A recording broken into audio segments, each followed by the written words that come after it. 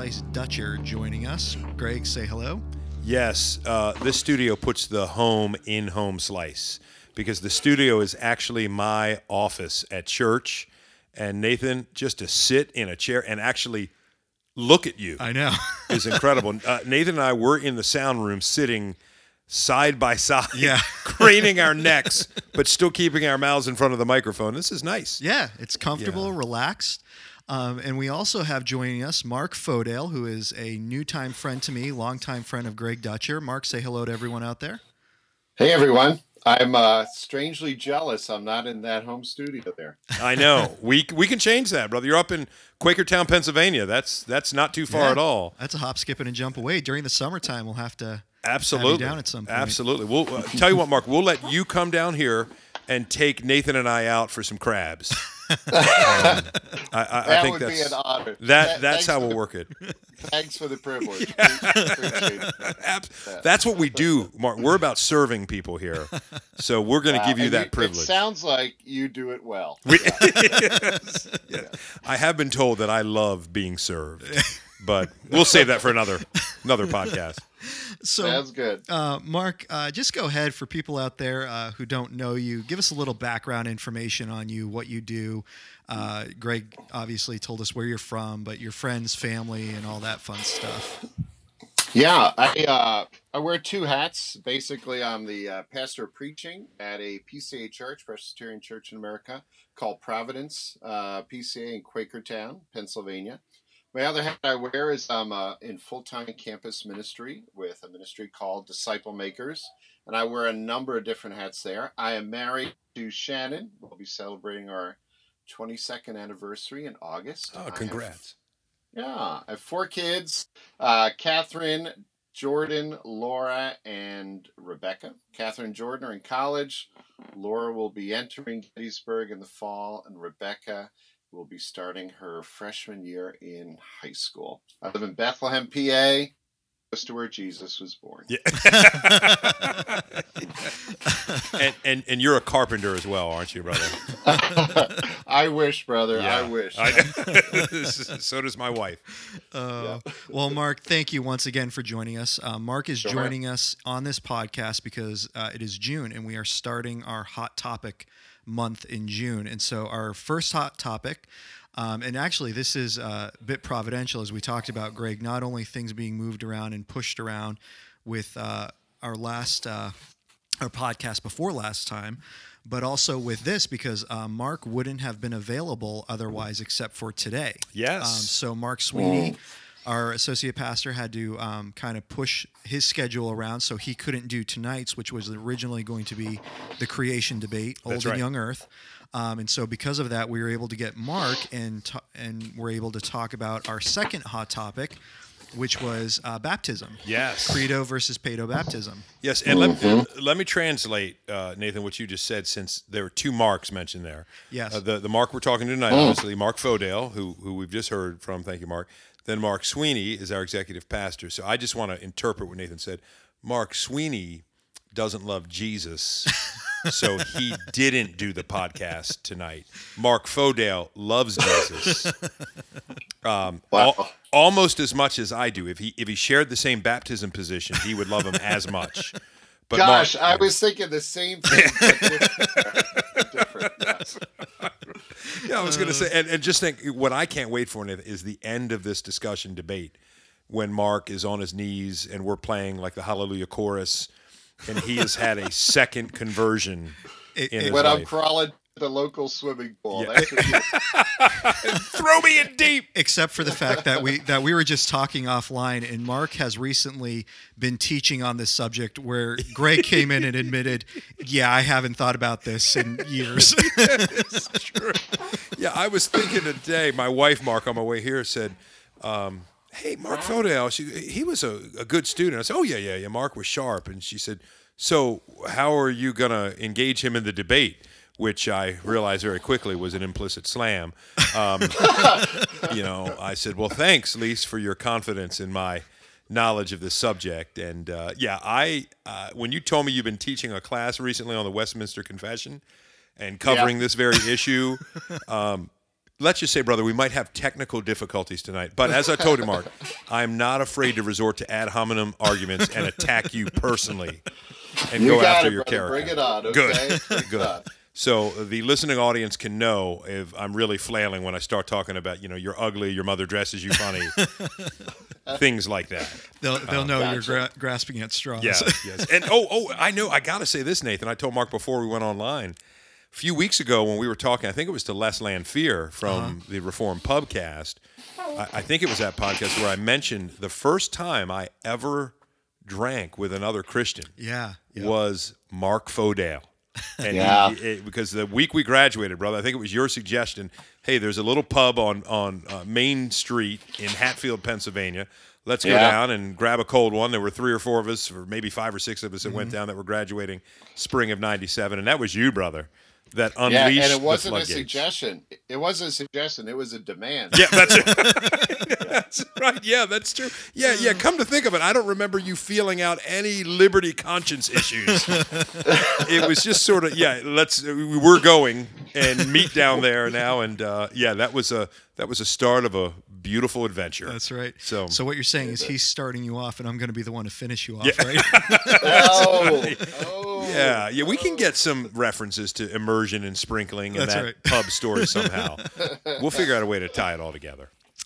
All right, so this is going to be, as everyone out there can tell, this is going to be very lighthearted and spirited, but hopefully also very rooted in the Bible. And so what we're going to do is we're going to start off.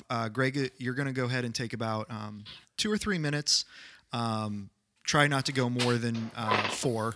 Sure. And explain your position on credo baptism, and then we'll turn it over to Mark so he can do the same, and then we'll just go back and forth about 2-minute rebuttals, just explaining, where you disagree and why, and trying to, in a Christ-loving way, tear each other's arguments apart. Good. Yeah, that sounds great, man. So you want me to start? Go ahead and start us off. All right, you got the clock on me. I got the clock. All right. Well, the position that I'm defending tonight, representing, as you said, Nathan, is credo baptism. I used to call it adult baptism and realize that's not really a proper term. I've baptized children as young as 7 or 8, even here at my current church at Christ Fellowship. Now, quick personal aside, my wife and I have our own feelings on that. The earliest we've had any of our children baptized were 13. All of them at this point, even my 6-year-old, if you were to ask her what she believes in, she would say all the right stuff. So I just want to say that to us, we understand that the credo is meaningful. It means that there is, as far as we can discern, not infallibly, nobody ever can, that saving faith is the first step in terms of the baptism order. In other words, that you are baptized because you express faith in Christ to save you. That the Holy Spirit brings about repentance, brings about faith. I know Mark and I are in agreement on that. We both come at this from a Reformed perspective, that God is the author of our salvation. He does the work. So there's great agreement on that. But the idea of credo baptism is what I believe is not just taught in Scripture, but is actually narratively exemplified, chiefly in the book of Acts, when we see, for instance, in Acts chapter 2, which is what we would call sort of the first post-Pentecost baptism, or the day of Pentecost baptism. The text tells us that those that were hearing Peter preach heard the word, they were cut to the heart, they ask, what must we do? And of course, Peter walks them through, obviously, repentance, faith, and baptism. I think that is the pattern that has been set forth in Scripture. I think it's apostolic. I think that is prescriptive for the church, and that, therefore, the rightful subject of baptism is someone who has professed faith in Christ. I would say one more thing is that the idea of guarding the communion table, which, Mark, we can talk about as well. I don't know if I do this perfectly every time. I, more often than not, try to say during a communion service that this is a meal for believers, so that we, in a sense, fence the table, as some people call it, by stating what Paul says in 1 Corinthians chapter 11, that you want to drink this in a worthy manner, which I take to mean with understanding, knowledge, who Christ is, what he has done, what the cross means, what the work of redemption means. And just as the person is to express that kind of faith prior to taking communion, I see the other ordinance or sacrament, whichever you would call it, I don't really care, whatever it's called, that there would be that same guarding, in a sense, of baptism. So obviously, all that to say that baptism, I believe, is for the believer, the professed believer in Christ, and that it should not be given to infants, to those that have not yet expressed saving faith in Christ. Of course, Mark and I were talking before, it's an intramural debate. It's not a salvation issue. Oh, thank you. It's not a salvation issue. Obviously, the guys I quote all the time, R.C. Sproul, Tim Keller, J. Ligon Duncan, are men that would disagree with everything I just said. Not everything I said, but the final conclusion, and would agree with Mark, and I think he's in pretty good company. All right. Thank you. Mark, if you can go ahead and take about 4 minutes, explain your view and position, and then we'll go ahead and let you start breaking apart Greg's. Sounds good. Well, all of that to say, I feel like I came to the position of paedobaptism, in other words, baptizing infants. I didn't come to it easily. I grew up in a religious tradition where I think I reacted very much to the ritualistic nature of it. I don't need to mention the tradition. My guess is a lot of your listeners come from it. So therefore, I swung to the other side and was very much in favor of believer baptism. After college, I went to a Bible college out in the Midwest, believed in believer baptism. I remember going to a church service where they dedicated infants. And I remember looking at it going, this seems like baptism just without water. Right. Yeah, so that caused me just to rethink a lot of things. And I just spent a long time. Reformed theology, I came to, it was a hard-fought battle. I think my position on baptism has been a hard-fought battle. What I appreciate about the baptism position is two things. Number one, it takes into account the whole counsel of Scripture. Secondly, it answers the question of what do we do with infants in the church. In terms of my biblical thinking, it's this. My understanding is that God has always worked through covenants in the Scripture, starting all the way back in Genesis, and that the covenants have always included promises to families. The classic one is Genesis 17. Circumcision was the sign of the covenant in the Old Covenant. And the connection is that in the New Covenant, the fulfillment of circumcision is, in my mind, baptism. I think that Paul makes that at least somewhat clear in Colossians chapter 2. So my understanding is this, that it's not primarily a sign of belief in Christ as much as primarily a sign of inclusion in the covenant. So infants are included in the covenant because they're children of believing parents, so they're subject to the blessings of the covenant until such time as they might prove that they are not truly of the covenant, as we find in Romans. So it answers the question, what do we do with kids? It also answers the question, how does the whole counsel of Scripture inform how we view the sacraments? So I would say that paedobaptism, and by the way, we baptize adults as well. So I think we do credo and paedobaptism. Yes. Yeah. But my understanding is that what paedobaptism does is it helps us understand the continuity of God working through the covenant and how the connection between circumcision and then baptism in the new covenant, and how that is not only for adults, but is also for the children of believers as well. So in short, that's my position. Gotcha. All right. Gotcha. And Mark, I think I figured out what it is. I think, brother, you are sitting on a squeaky chair. Are you hearing that, Nathan? Yeah. I think, brother, you're on a squeaky chair. That's what it is. I will not move anymore. Yeah. You were getting big. Greg, your argument was getting me excited. I was rocking. you were. I have that impact on people when I talk about credo baptism. They just Okay. can't Okay. get I will enough. move no longer. I will raise my hands, but that's it. Okay. Yes. All right. So thank you, Mark. Thank you, Greg. Mark, I want to give you about 2 minutes to start talking about Greg's position, why you think it is incomplete, it's wrong, maybe why he should be doing pedo baptism. Yeah, I would say very simply and honestly, Greg, very humbly, that I think the weakness of the position is it relies on, as you said, it's a more narrative understanding rather than a principial understanding of the scripture.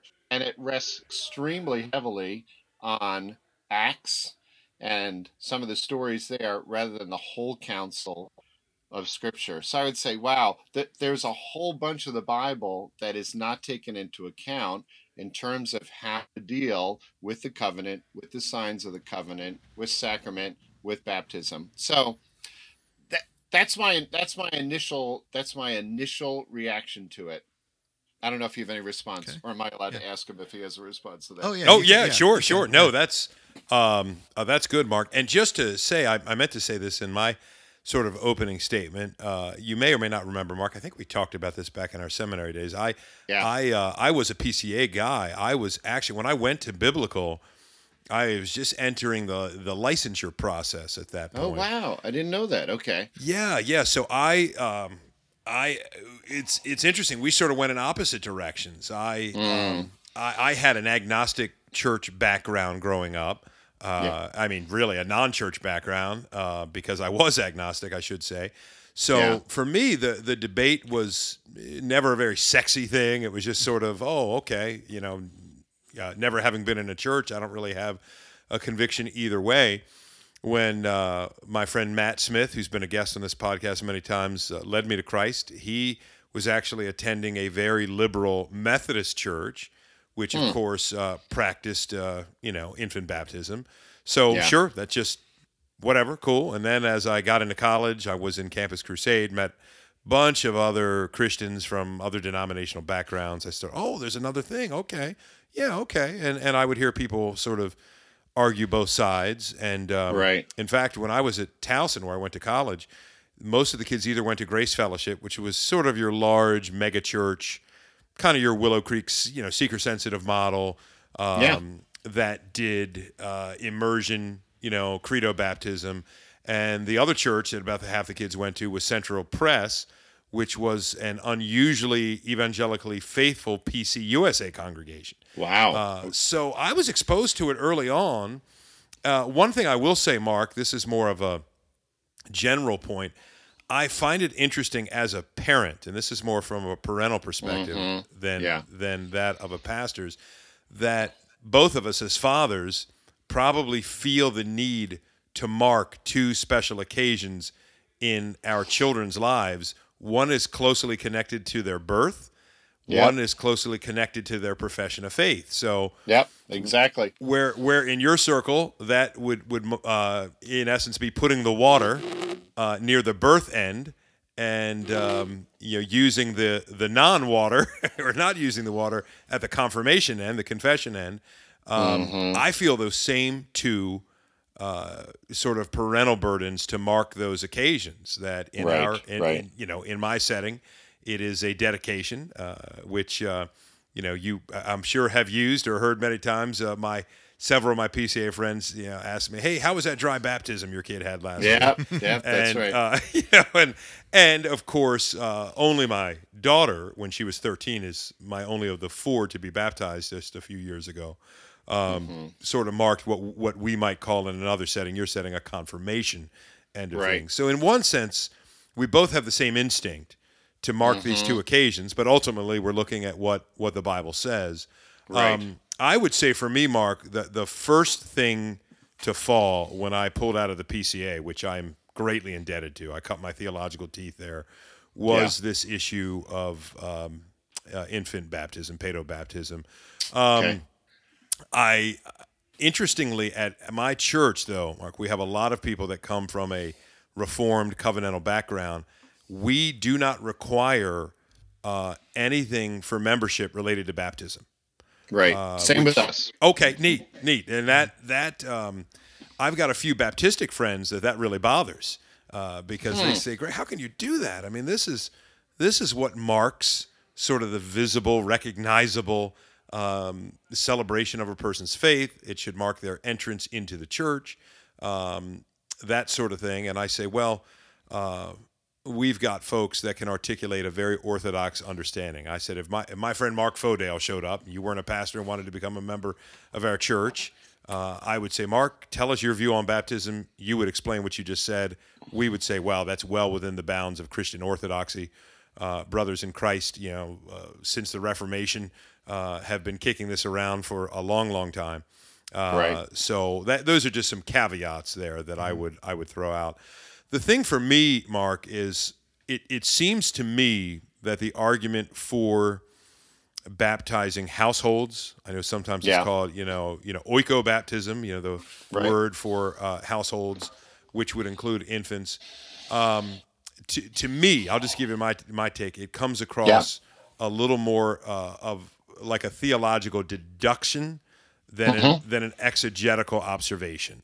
That, in other words, I feel like this sounds too harsh. So feel free to tear it apart. For lack of a better word, a few gymnastics that have to be done in order to go from, okay, let's start with the Abrahamic covenant.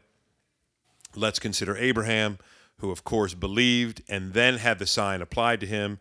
And then his children, who didn't obviously yet believe, could have the sign applied to them. I get that. It seems to me when I look at the New Testament, the emphasis, particularly in the book of Acts, on faith first, baptism second, makes me not draw that continuity connection as strongly as you would. That's probably my greatest sort of knee-jerk reaction to it. Mark? Yes. Greg, here's my thought, though. Would you say that Acts then becomes normative for the church now? I know what you're getting at because I too, Mark. I should answer it instead of just playing the politician here. I would say it is normative for the church now, with a lot of caveats. Because I could easily use that same argument to say we should still have apostles. Because we have those in the book of Acts, so that's normative. I don't think that's the case. I simply would say what I see narrated in the book of Acts is reinforced prescriptively in Scripture. Although, Mark, I'll be the first to admit, there's not much, to me, there's not much in the epistles about it. I know. I know. Ironically, in 1 Corinthians 1, the one time Paul is, talking about who he baptized, Crispus and Gaius, can't remember if I baptized anyone else after that. We get that great verse where he subordinates baptism to the proclamation of the gospel. Yeah, that's right. 1:17, God did not send me to baptize, which is clearly hyperbole because obviously Paul knew of Matthew 28 and the Great Commission, that he was indeed sent, but he says compared to the proclaiming of the gospel, baptism has to take second fiddle. So anyway, stay with me on the normative stuff. Well, and all of that to say, I would say that probably we're both doing a fair bit of gymnastics at this point. Wouldn't you say? So in other words, what I would say is, there's not I can't find a verse that says baptize infants, and you can't find a verse that says don't. So we're trying to make this work within the thing. It's interesting that both of us started at different points and ended up differently. So I started, I think, at the believer baptism point or the credo baptism point. But the more I tried to understand the whole flow of Scripture, I thought that the weight of the argument went toward the infant baptism position, only because it took into account the whole counsel and didn't rest almost exclusively on one book of the Bible. No, and I think that's fair. That's sort of, we often hear, Mark, the term sola scriptura. A term less quoted that comes right out of the Reformation is tota scriptura, that we in essence have to not just say, yeah, Scripture alone. We have to talk about Scripture in its totality. It's Right. what does the entirety of the Bible teach on this subject? Otherwise, we come up with all sorts of goofy cultic practices, right? You've got Right. one obscure reference in 1 Corinthians about baptism for the dead leads some groups to baptize the deceased. You've got all sorts of things happening like that. So I'm with you on that. I would say, Mark, that the issue to me is you're right. We are both doing some gymnastics. We are making some deductions. I would say yes. I can't find a verse in Scripture that says don't baptize infants, and I would concede that. However, I would also equally assert that I don't see one example of an infant being baptized in the New Testament, but I do see many examples of professing believers being baptized in the New Testament. So that being the case, I feel like I'm I'm making a few less deductions than your position has to do. And do you think that's a fair statement or not?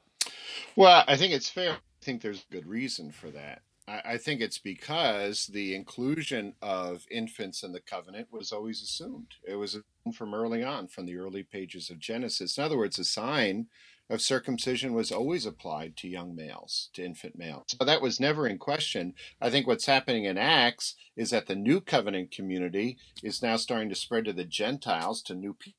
So of course things are going to happen there. But what you see in the early church is that once the first generation got established, then I think my understanding of church history is infant baptism became the norm until the 1500s. The time of the Anabaptists and stuff. I mean, Origen, Augustine, and all of them wrote that infant baptism is what we do. Sure. So I think you're looking at a unique stage of church history. I think we would say the same for all the miracles, the different things that took place in terms of the supernatural gifts, that was a unique stage in church history. But once the covenant got established and the church got established, then it becomes a mature church and it begins to operate the way it's always operated. Yes. Does that make sense? It does. It does, Mark. Yeah. I Yeah. I guess my question then, Yeah.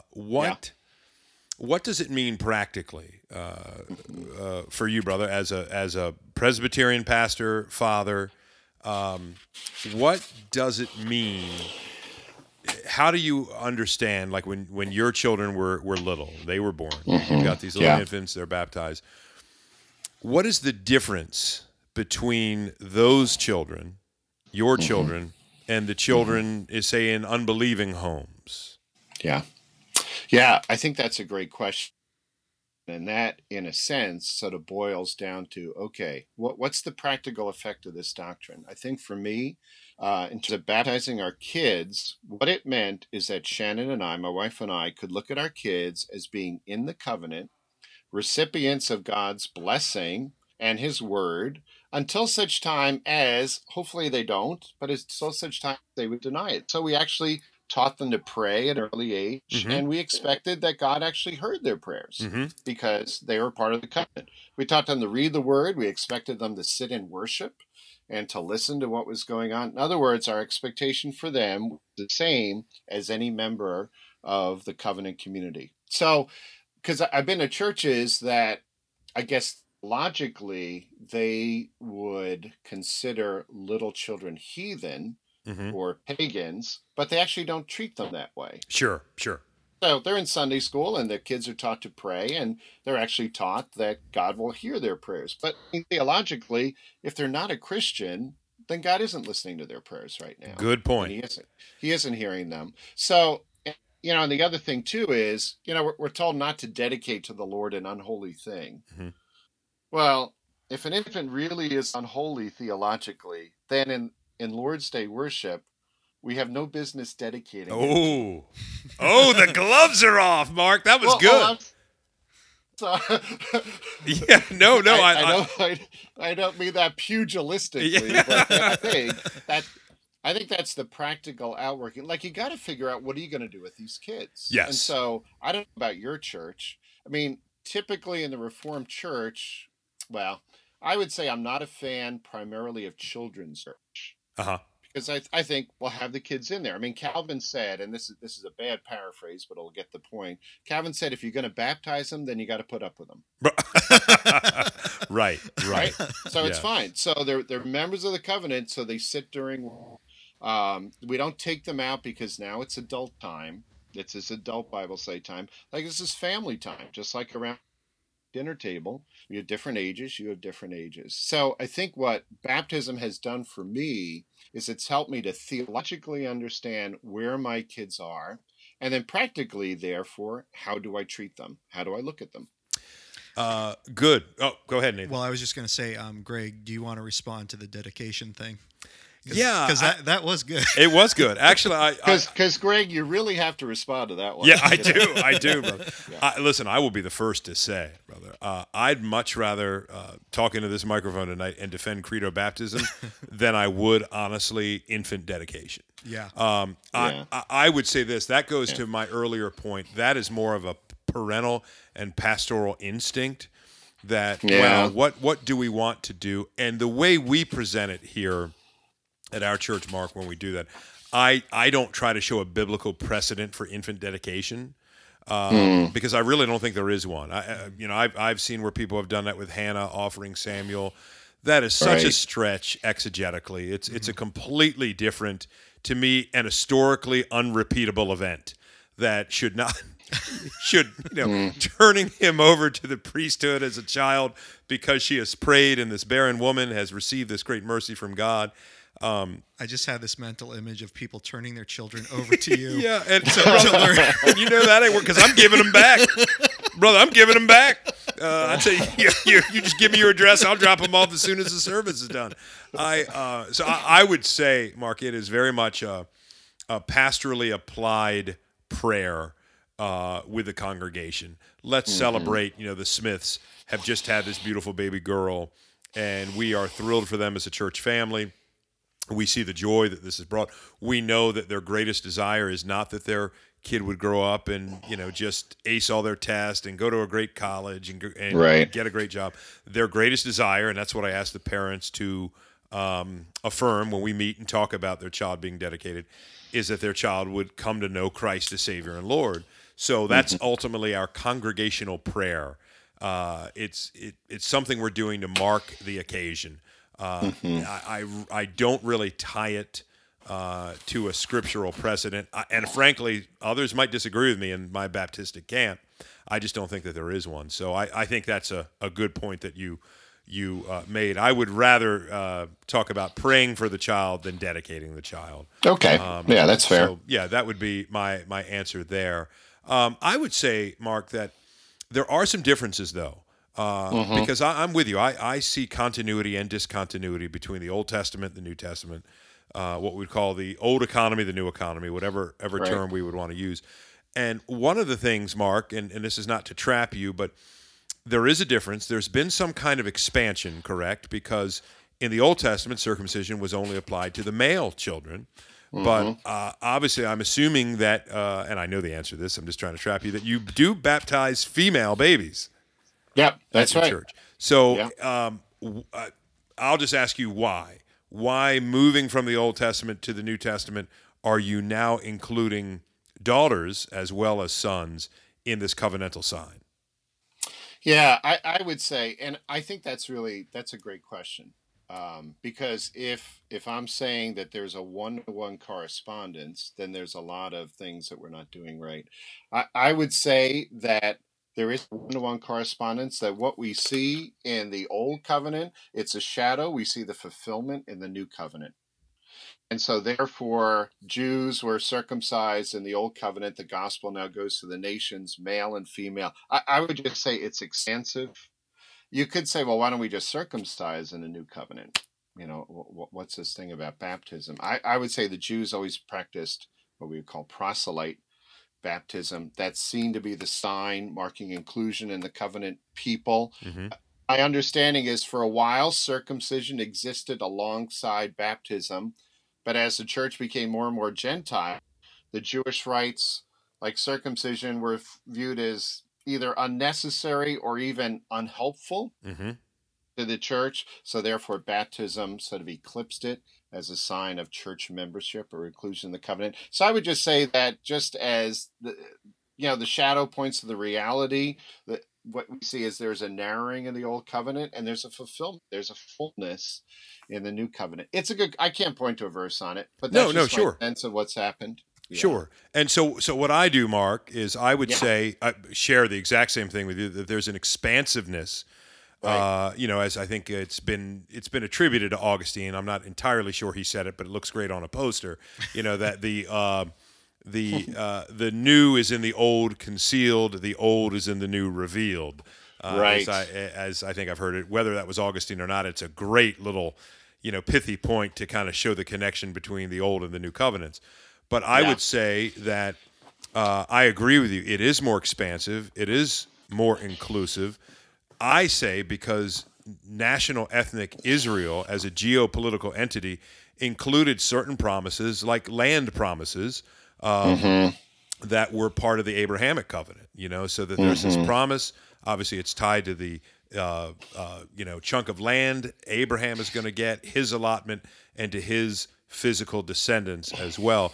So I look Right. at that, and I would agree that baptism seems to parallel circumcision in terms of signs, old covenant, new covenant. I actually emphasize. I might be a little unique in this as a Credo Baptist guy. I talk more about, I hope, the covenant of God's grace than I do the individual profession of the believer. Right. I think the individual conversion of the believer in his profession of faith is the overflow of the covenant of grace. But I'd rather emphasize the covenant of grace because I do think it keeps it consistent. But what I see is, okay, so you're expanding it from males to include females, and I would agree with you there. I see a little more expansiveness since the church is not a geopolitical entity, but is rather, to me, the fulfillment of those Old Testament promises. And I think you and I would be much closer in saying, I'm very comfortable, Mark, saying the church is a new Israel. I think Yeah, that's me too. I think that's First what. Peter. Yep. 1 Peter 2, Galatians 6. Peace Yep. be upon the Israel of God. Yeah, I'm with you. So I would say that just as the sign was given to physical babies in the Old Testament, I expand that to say that it's given to spiritual babies in the New Testament, because we're moving from the physical to the spiritual, from the earthly to the heavenly, from the geopolitical to the timeless and transcendent. So in that, I see those that come to Christ, like I did when I was 16, or somebody when they're 69. It's as if they are being born, but they're being born again. And therefore, the covenant sign that was given to the physical descendants in the Old Testament is now to be given to the spiritual descendants in the New Testament. So that's the way I see the connection between those covenants. I would agree with you that there is continuity between the Old Testament sign of circumcision and the New Testament of baptism, but I think the expansiveness in the New Testament moves from the physical descendants to the spiritual. The other thing I would say in keeping with it. Oh, I'm going too long. Yeah. So, Mark, I want to give you some time to respond to. Thank you, brother. To what Greg said before he goes into another point here. Yeah, another sermon. Well, I was interested, but I would say this. I think you're right that it's more than the physical descendants; it's the spiritual descendants. I mean, I think that has always been true. For me, Greg, the struggle is why in credo baptism it seems like there's a need to limit the covenant to professing older people, being let's say teens, younger children, adults, rather than including the families. That's a hard thing. I mean, one way to think about it is this, and maybe I don't know, Nathan, if I'm allowed to do this. Can I ask Greg a question here? Oh yeah, absolutely. Yeah. So, one of my struggles with solely credo baptism is this. I think we agree, I hope, that to require repentance and faith before one can be given the sign of the covenant seems to be a denial of salvation by grace alone. Okay. In other words, the problem I have or have had with the Credo Baptist position is it seems to make intellectual understanding a certain level as qualifying, therefore, for the sign of the covenant. Whereas I look in the scripture, and the sign of the covenant was always given by grace alone. Mm-hmm. So that's my difficulty. It's somewhat dangerous in my mind to say that one must respond and believe before they can receive the sign of salvation. I mean, I've had people say to me, "Wait a minute, why are you baptizing that infants? They have done nothing to deserve it." And my answer is, that's right. That's exactly right. Yeah. I mean, none of us ever have. So I feel it limits the picture of grace that pedo baptism could bring to the table. No, What do you think? No, I think that's a very good point, Mark. And again, you are emphasizing, and I think rightly, and I do think this is a weakness in the Baptistic camp, is that we can emphasize the confession of faith to such an extent that we're really celebrating an individual's response more than we are the covenant, the promises of God's grace, and the great sweeping epic work of redemption. I'll throw it back on you and answer a question with a question, though. Yeah. How would you distinguish that? Don't you have the same problem in communion? Because you are not letting, I'm assuming, 18-month-olds participate in communion, correct?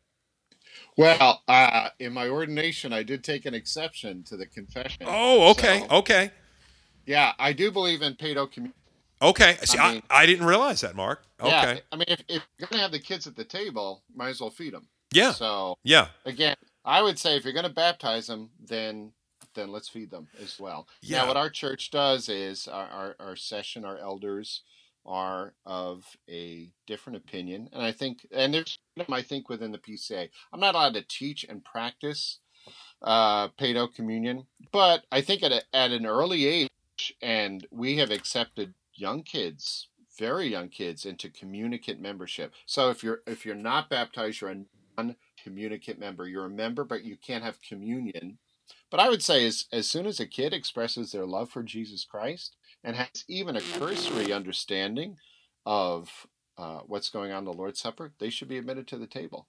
Okay. So I'm trying to be consistent with that. as well. No, Mark. And actually, I'd commend you on that because you kind of took away my gotcha card. Which I man, know I I did. And I'm smiling. I was about to rock in my chair, but you're not letting me. Dude, I'm thinking I got him on this, man. I got him up against the ropes. Same logic cannot be applied to communion. Now, but let me stay with you on that, Mark, a little bit. Go for it.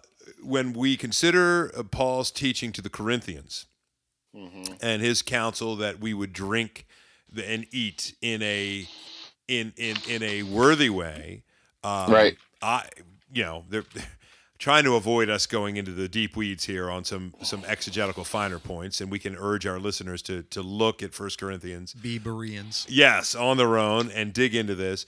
But I would argue that, yes, I do realize we've got some cultic practices that have been introduced in here. But is it not a fair application to say if Paul is saying people that are misappropriating communion, they are doing it because their knowledge of communion is severely skewed.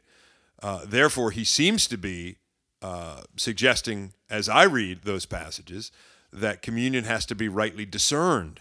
So now my question is, how can an 18-month-old little curly-haired, diaper-clad kid rightly discern the elements before him at the table? And I'm curious about your thoughts on that. And Mark, I'm just going to just throw this out there. I want to give you a chance to answer this, but I don't want to get into a thing on communion I here. agree. So we're going to, as soon as you give Greg an answer, we're going to jump back into the baptism thing, but I do want to give you a chance to respond here. So, see, bro, he's a good moderator. Yeah, he is good. I would say, Greg, that in terms of 1 Corinthians 11, I think I would disagree agree that what Paul is calling for is a theoretical or a theological understanding of what's happening. I think when he talks about the body, particularly in, what is it, verse 29, whoever eats and drinks without discerning the body. I think in context, what's going on in the Corinthian church is he's talking about the body of believers. In other words, they're coming to the table and they're warring with each other. The rich are having their food, the poor don't have anything to eat. And he's like, wait a minute. This is a table where we're all together. So to discern the body doesn't mean that I look at the elements and I understand that, but it's to discern what this is all about. And if you are not being united with your brethren, if you're not loving the people at this table, then you are not discerning the body. Okay. And I would say that an infant in no way is warring against their neighbor. They're sitting there content and ready to eat. Okay. All right. So we're going to go ahead. I want to ask both of you the same question, give you both a chance to answer, and then have you kind of close things down because we are winding down on time here. So my question is, I would like each of you, if possible, to furnish a verse or verses that you would look at in Scripture and say, this is one of my go-to verses to support my position and opinion, because you guys have talked a lot about, the covenant and paralleling the covenant between the Old and the New Testament. But I would like you guys to each furnish one verse, sure, that you would point to and say, for the listeners, this is where I get my verse. This is why I believe what I believe. One of the many verses, obviously, and so you can go and look at this and see why I believe this. Sure. Greg, I'll let you go first since you started us off, and then Mark. Yeah. Yep. Can I give maybe two verses? Yes, absolutely. All right, great. Yep. Or maybe 20 seconds. No, I'm just kidding. We'll see how this goes, Mark. I would say I was actually going to go here earlier, so I'm so glad, Nathan, you're giving us this chance. Hebrews 8 to me is interesting because there is a reference to the new covenant. And of course, there's not time to go into the context here, but of course, in Hebrews, everything is better. It's the better than book, and Christ is better, and the new covenant is better than the old. And here we have the reference from the prophets. I'm in verse 8 of chapter 8, for he finds fault with them when he says, "Behold, the days are coming, declares the Lord, when I will establish a new covenant with the house of Israel and with the house of Judah, not like the covenant that I made with their fathers on the day that I took them by the hand to bring them out of the land of Egypt." So this is interesting. We've got some comparison here between, and I'm using Old Covenant here in a very generic sense, Mark, because I realize we could break it down Abrahamic, Mosaic, a Davidic covenant. I am using this in a very generic sense. Go for it. Just for time's sake. But in verse 10 it says, "For this is the covenant that I will make with the house of Israel after those days, declares the Lord. I will put my laws into their minds and write them on their hearts. I will be their God, and they shall be my people. And they shall not teach each one his neighbor, and each one his brother, saying, Know the Lord, for they shall all know me, from the least of them to the greatest." So I understand that the new covenant, which Jesus says at the Last Supper, is the new covenant in my blood, that the participants in that new covenant are those who know him. All of them shall know me. The old covenant, one of the distinct characteristics is that it was admittedly mixed. So you could have David, who, yes, he was a man after God's heart. His heart loved the Lord. I believe he was regenerated. And then you've got his children that are not. You've got a very, very much a mixed bag in the Old Covenant, purposely so. Again, I think that's because it's geopolitical, it's temporary, it's ethnic. And in the new Israel, we have spiritual babies that are born again through the blood of Jesus Christ. And the key feature I see in the new covenant, to your question, Nathan, is that they all know him. So the participants of the new covenant are, I believe, not infants of believing parents, but are all active believers that all know them from the least to the greatest. The other thing I wanted to say quick is really it's more of a response to a common verse. You haven't used it yet, Mark, but in Acts 16, Acts 16, and we've got the Philippian jailer. And for time's sake, I won't even turn to it. But again, the listeners can test if I'm getting this right. When I was in the PCA, and a very dear man, Michael Rogers, who you may or may not know, Mark, who No. is at Westminster in Lancaster, and a very godly man, great scholar. He said to me that the Philippian jailer was the one that did it for him, because we've got him believing, and it's when Paul and Silas go to his household after he's put faith in Christ, it's very intentional in the Greek. It's that he believes. It's not they believe. He believes, and his whole household is baptized. So I thought, wow. The problem with that is, to be consistent, it also says that they all rejoice together.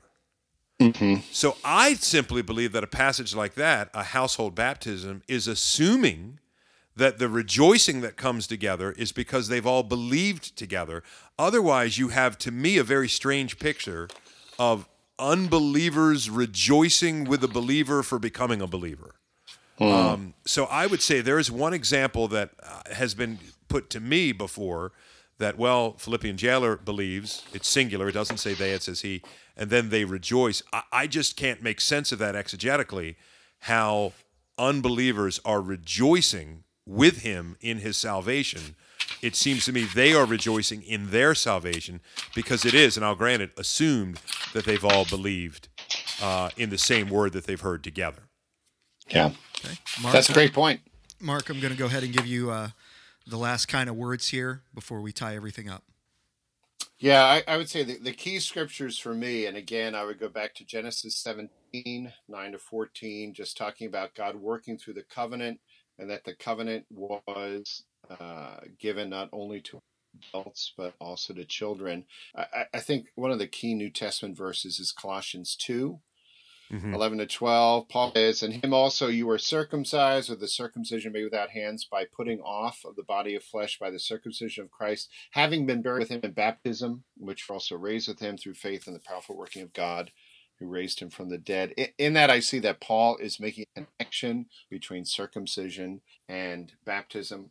Another helpful verse for me, or verses, is Mark 10, 13 and 14. Greg, I'm sure you've read through this and thought about it. It says they were bringing children to him, Jesus, that he touch them, permit the children to come, do not hinder them. Kingdom of God belongs to such as these. In the original language, the word children, hedia, indicates that these children were infants, as does the fact that they were brought. So Acts 2:39, the promises for you and your children, for all who are far off. And I could bring in the stuff about baptizing the households, but I think for both of us, it's an argument a bit from silence and a little bit of assumption. So what I see is the verses in Genesis talking about the covenant, Colossians 2, Paul making the connection between circumcision and baptism, and sort of I think the assumption, Jesus' ministry, that children are to be included in what's going on. That for me is really very helpful. That's where we go. All right. Well, guys, thank you so much, Mark. It has been wonderful sitting here and just listening to you guys go at this. It was great, informative. So we really appreciate you taking the time to join us and come online with us. So now, hold on, Nathan. We haven't had Mark's conversion yet. When are we right. going to get that in? Come on, Mark. Well, it happened when I was baptized. Yeah. Okay. Touche. Can I throw in one other thought? What other? Yeah, go for it. All right. Right on Shannon and I, on our wedding rings, we have a verse inscribed, Jeremiah 32:39. "I will give them one heart and one way, that they may fear me forever, for their own good and the good of their children after them." And this is not at all meant to shift it, but I think probably for both Greg and I, that our confidence in parenting our kids, because it's an overwhelming thing to bring into existence a child that will last into eternity. Yeah, wow. Our confidence is that God is faithful to his promises, that he who began a good work will complete it in the day of Christ Jesus. So I think, Greg, both you and I are always calling our kids to repent and believe in the gospel. Yeah. Every day. So whether from the earliest age or as they get older. So anyway, Just want to throw that in. No, that's a great word, Mark. Thank you, man. That is good. Good. I feel much more. Are you converted? Yeah. Well, I'll say this, brother. I feel much more awake and alert to the issues. How's that for a PC answer? Well, boy, you said almost nothing. Yeah. I do that every week, brother. And I think this was so great too because it shows how two friends who love Jesus can be on two different sides of an argument and still walk away not agreeing with each other, but still friends and still loving Jesus. So thank you guys so much for demonstrating that for us. So, thank you. All right. Thanks. Greg, Mark, we just rocked the Casbah. Rocked it. These go to 11.